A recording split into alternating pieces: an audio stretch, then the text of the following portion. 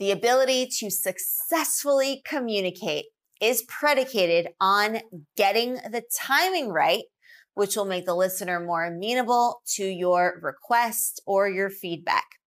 In fact, I'll be so bold as to say that in communication, timing is everything. So today, I'm sharing how you can be aware of timing your communication right so that you're more likely to get the outcome that you want. So let's get into it.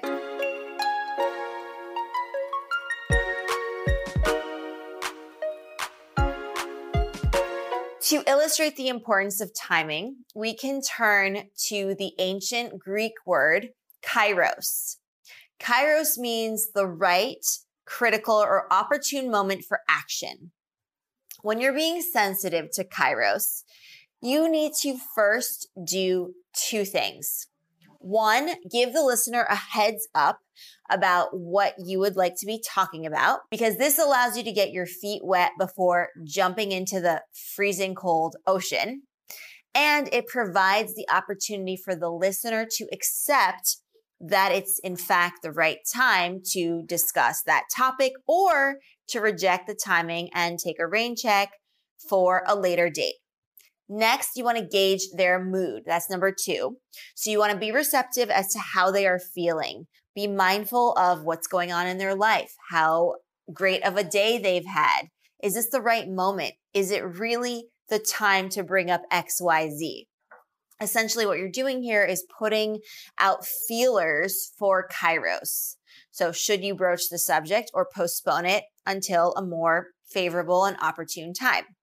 All right, so now I'd like to show you 2 examples. The first one, imagine you and your partner have just returned from a long, albeit wonderful trip, right? Even though it was fun, it was very exhausting. You might be ready to pack your suitcases again and plan for your next big adventure, but your partner might be needing some time to decompress and relax and get back into the swing of things after that long journey. So bringing up your next adventure or making new travel arrangements the day you get back would probably not be the opportune moment. The right moment, however, would be after your partner has gotten back into their groove, seems well rested, and ready for a brand new adventure. You could be flipping through the photos you had taken on your recent trip and go down memory lane and remind them about all the fun memories you've shared. As the two of you reminisce about those fun times, then you can bring up your idea of another adventure that awaits the two of you. That would be more appropriate in terms of timing. All right, what about the second example?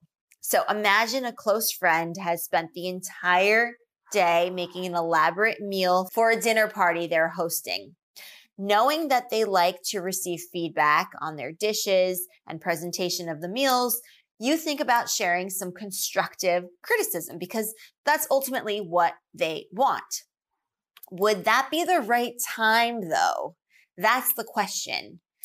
Not really. You run the risk of hurting their feelings and neglect showing your appreciation for their hard work because they spent the entire day in the kitchen. They're not that happy. Their morale is a little bit low. And so giving constructive feedback at that time would not be the best for truly sharing that kind of constructive criticism. They won't take it well.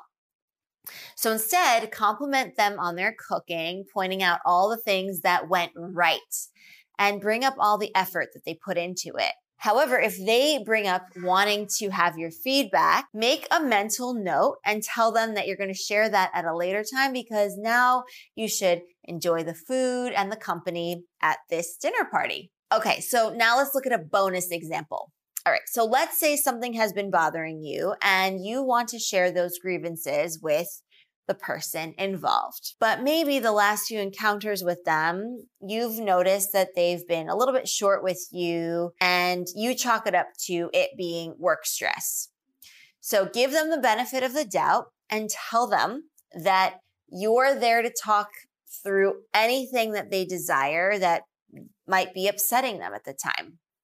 And once you've been able to talk through what's been bothering them, you can subtly at the beginning and gently bring up what you would like to discuss once things at work and the stress at work has dissipated, right? Because this way, what you're doing is you're putting that on their radar, right? You're showing them first that you're giving them some space to unload their stress and decompress if needed. And then when the timing is right, you can pick up the conversation and really gear it towards what you want to talk about, whatever it is that has been bothering you, because this puts the conversation topic, like I said, on their radar at the very least.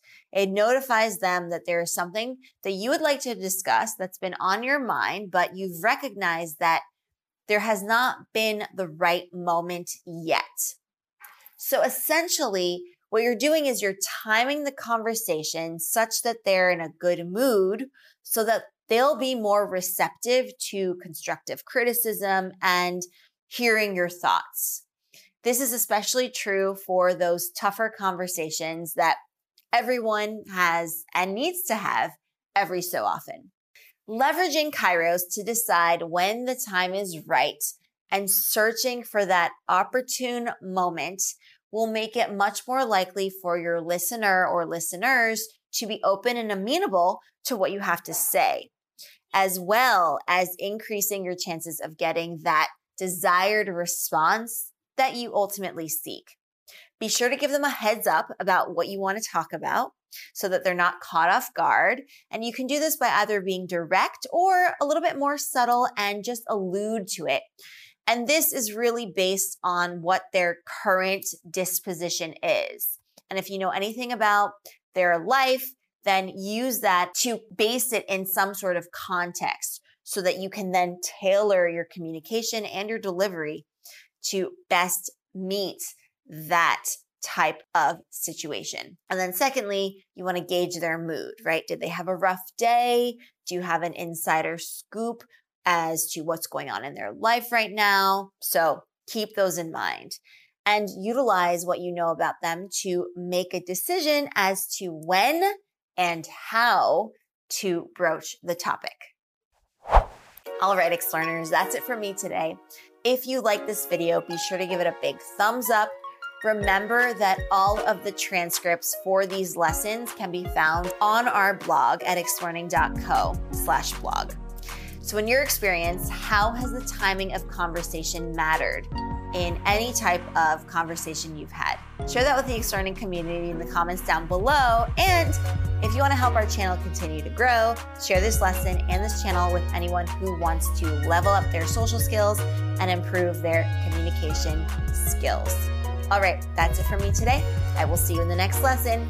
Happy X-Learning.